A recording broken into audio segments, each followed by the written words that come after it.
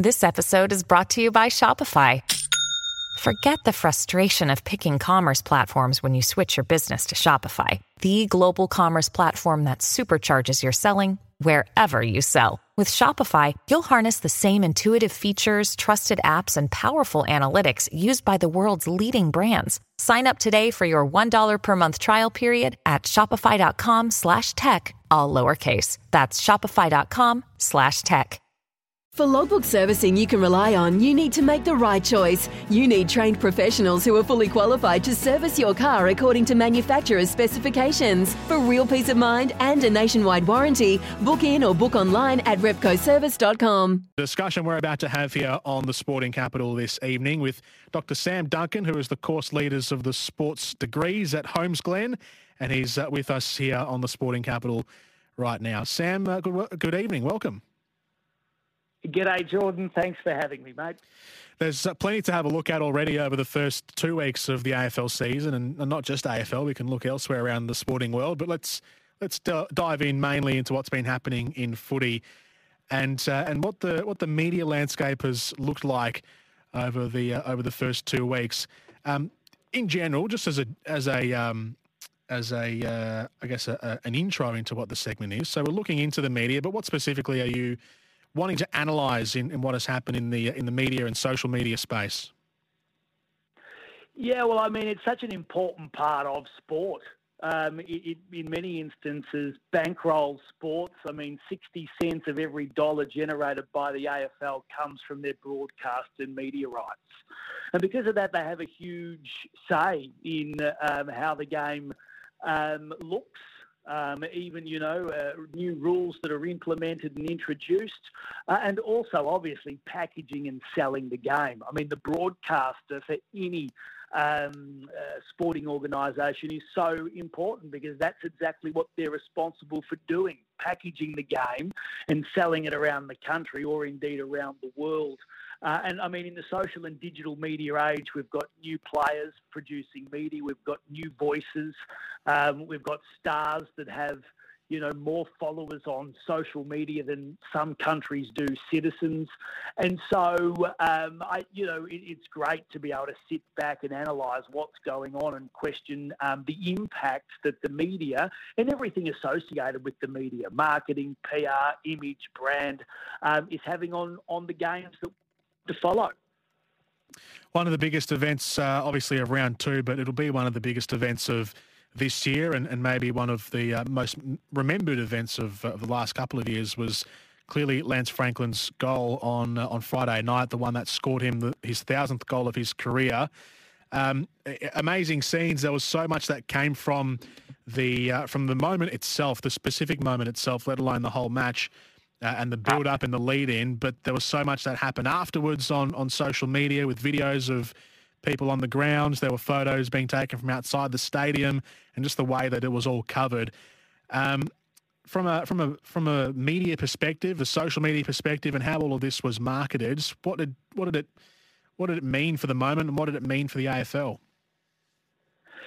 It was absolutely huge. I mean, it was captivating. It was exciting. It was wild. It was all of those things. And I think the fact that somebody's kicked 100 goals or 1,000 goals in the social and digital media age amplified the moment so much more. And by that, I mean, we could live it over and over and over again. That's what the social and digital media age allows us to do. We saw it on TV. And then from different perspectives, we were able to live it out and see it again on social media. And if you missed it live on TV, if you weren't near a TV over the weekend, you still saw it. In fact, you still probably saw it 10, 20 times on social media. People around the world saw it. And what people around the world were seeing was something unbelievably unique.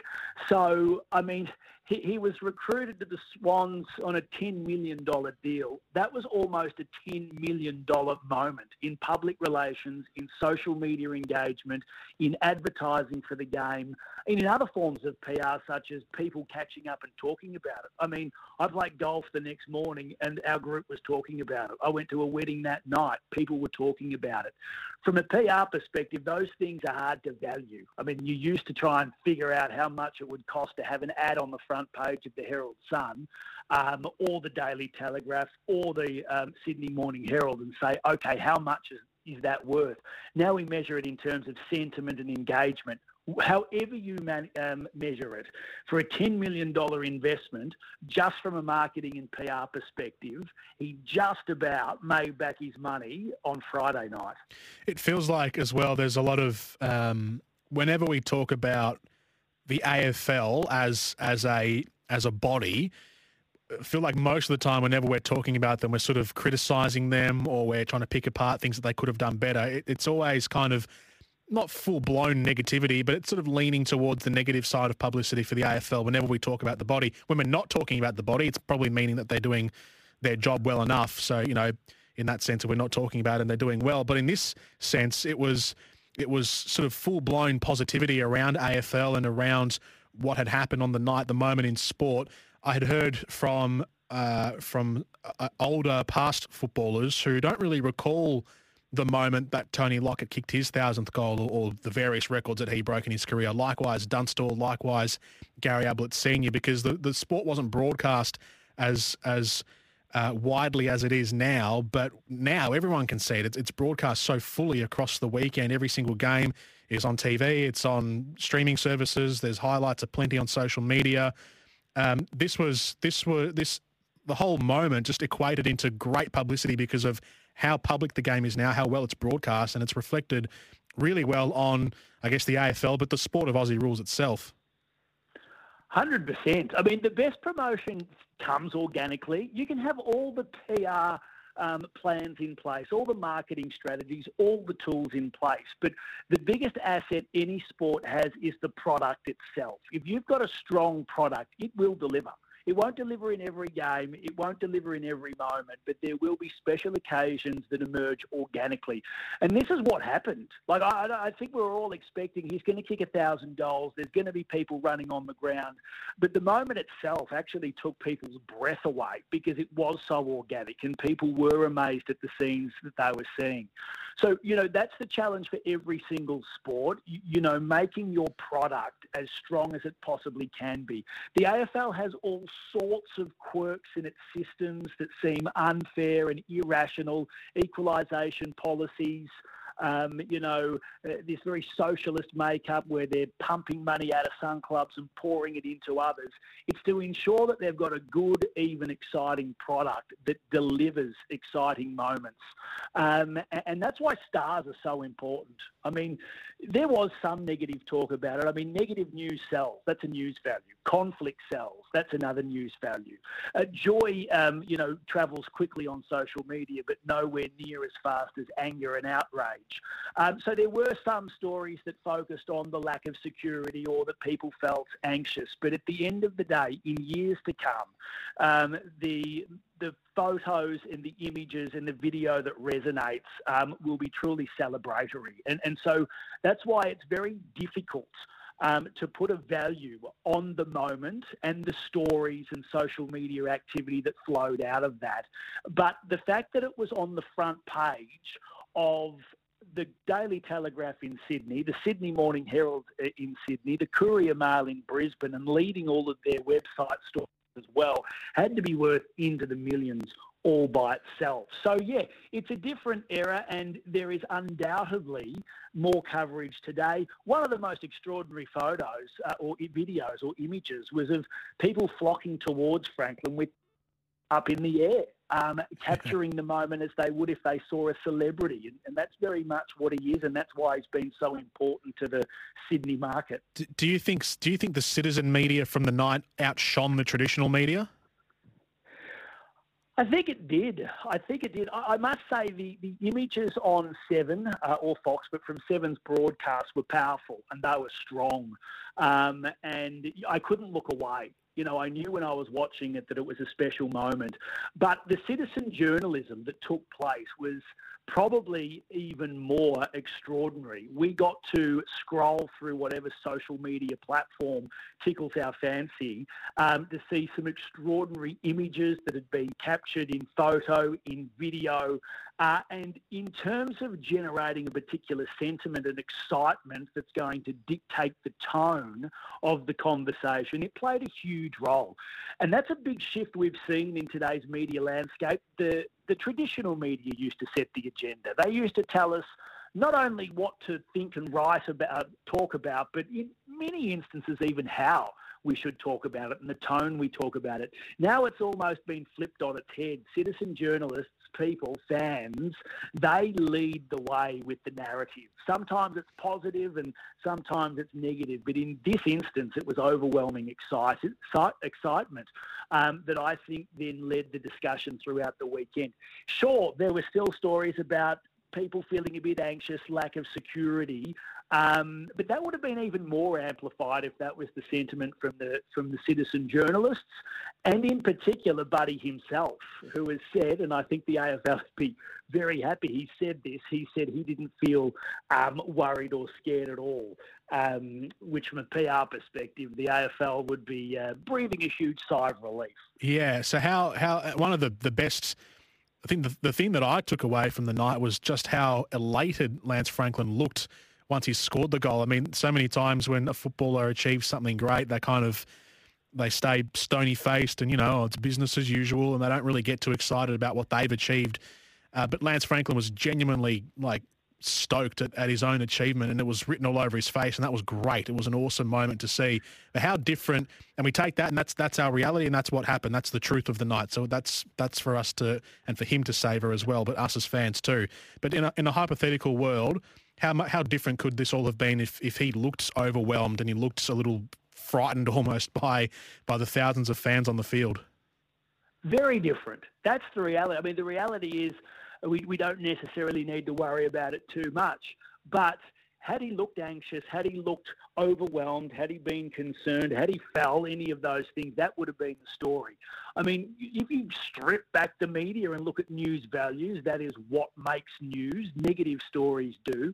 Conflict does. And those two news values would have come to the fore.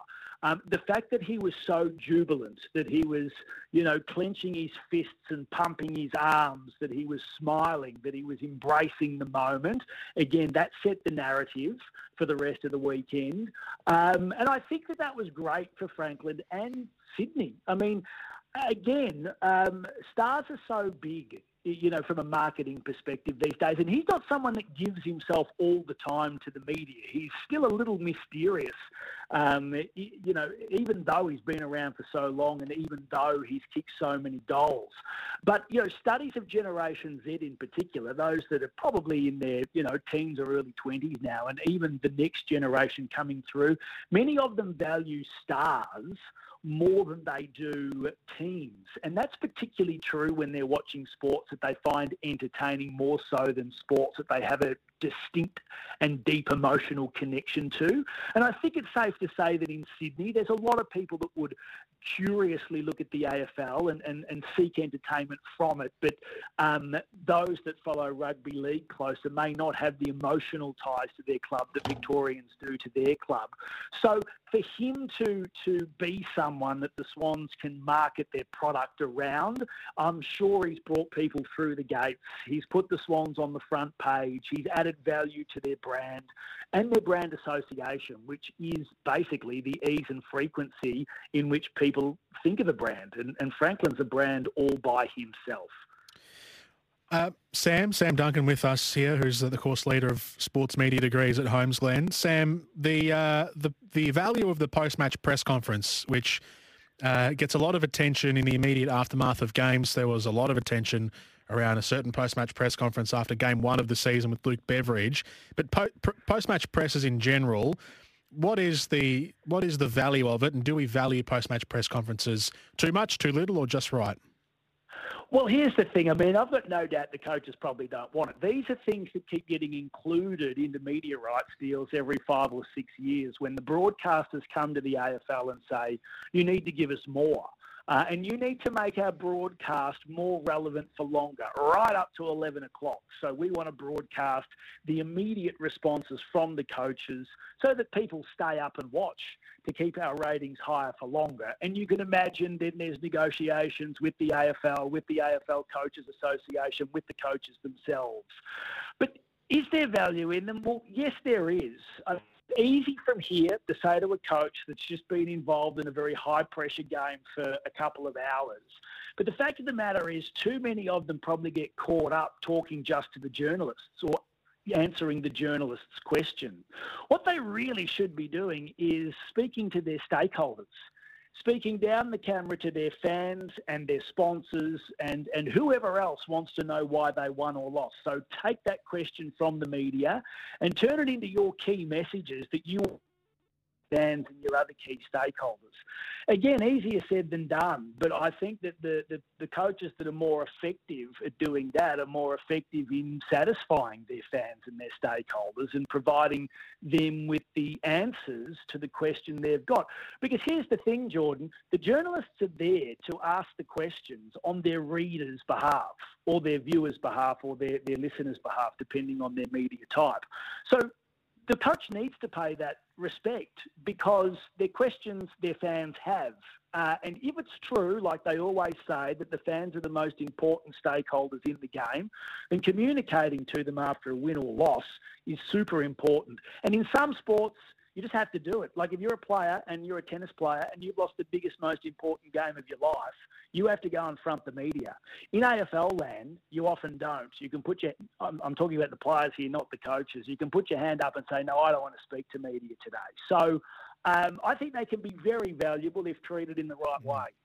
One last one before I leave you, Sam. This happened back in round one, but we've seen it across different sides, media platforms right across the AFL this season. But the talk around Jack Ginnivan, the youngster at Collingwood who had the camera with him, the GoPro, I think it was, filming a first-hand account of the post-match celebrations for Collingwood in round one to be posted to social media later on. He was criticised for it. I didn't have an issue with it. I don't think many football fans full stop had an issue with it, generally speaking, but there were the outspoken who did have an issue with it. But that action in itself, so having a camera there as a player to post videos on social media, is a club. I mean, is that club driven? Did the club want Jack Ginnivan to do that? Was that him by himself? And how valuable is first-hand media taken by the athletes themselves to be shared on social media? Oh, it's huge. That would have been a club initiative to give him the GoPro and say, go for it, take our fans into the inner sanctum. And, you know, for the first time ever, 15 years ago or so, clubs found the opportunity to speak directly to their fans through digital and social media. It had never been possible before in the manner it is today. So why not? If you've got the opportunity to talk directly to your fans and provide them with great content, go for it. And they produced that night. Brilliant, in my perspective. I mean, fans got to see the instantaneous reaction to a win that their players were overjoyed by. And sure, it's not everyone's cup of tea, but for the demographic that they were trying to target, I think you'll find that it was overwhelmingly popular.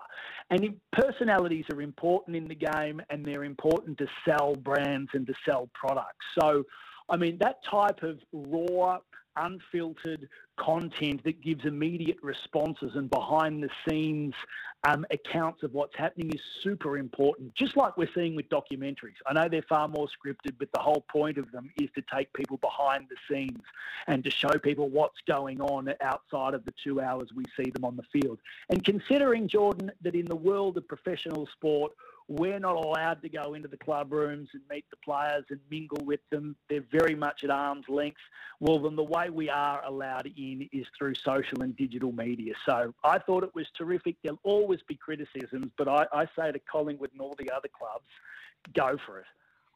Sam, this was a great chat. I really enjoyed this. I do like, as someone who works in the media and consumes a lot of social media, this is something that fascinates me a lot. So an enlightening chat. Thank you very much. And I'm sure you and Sam Hargraves, once he's back next week, you'll have even more enlightening discussions. But thank you very much for joining us tonight.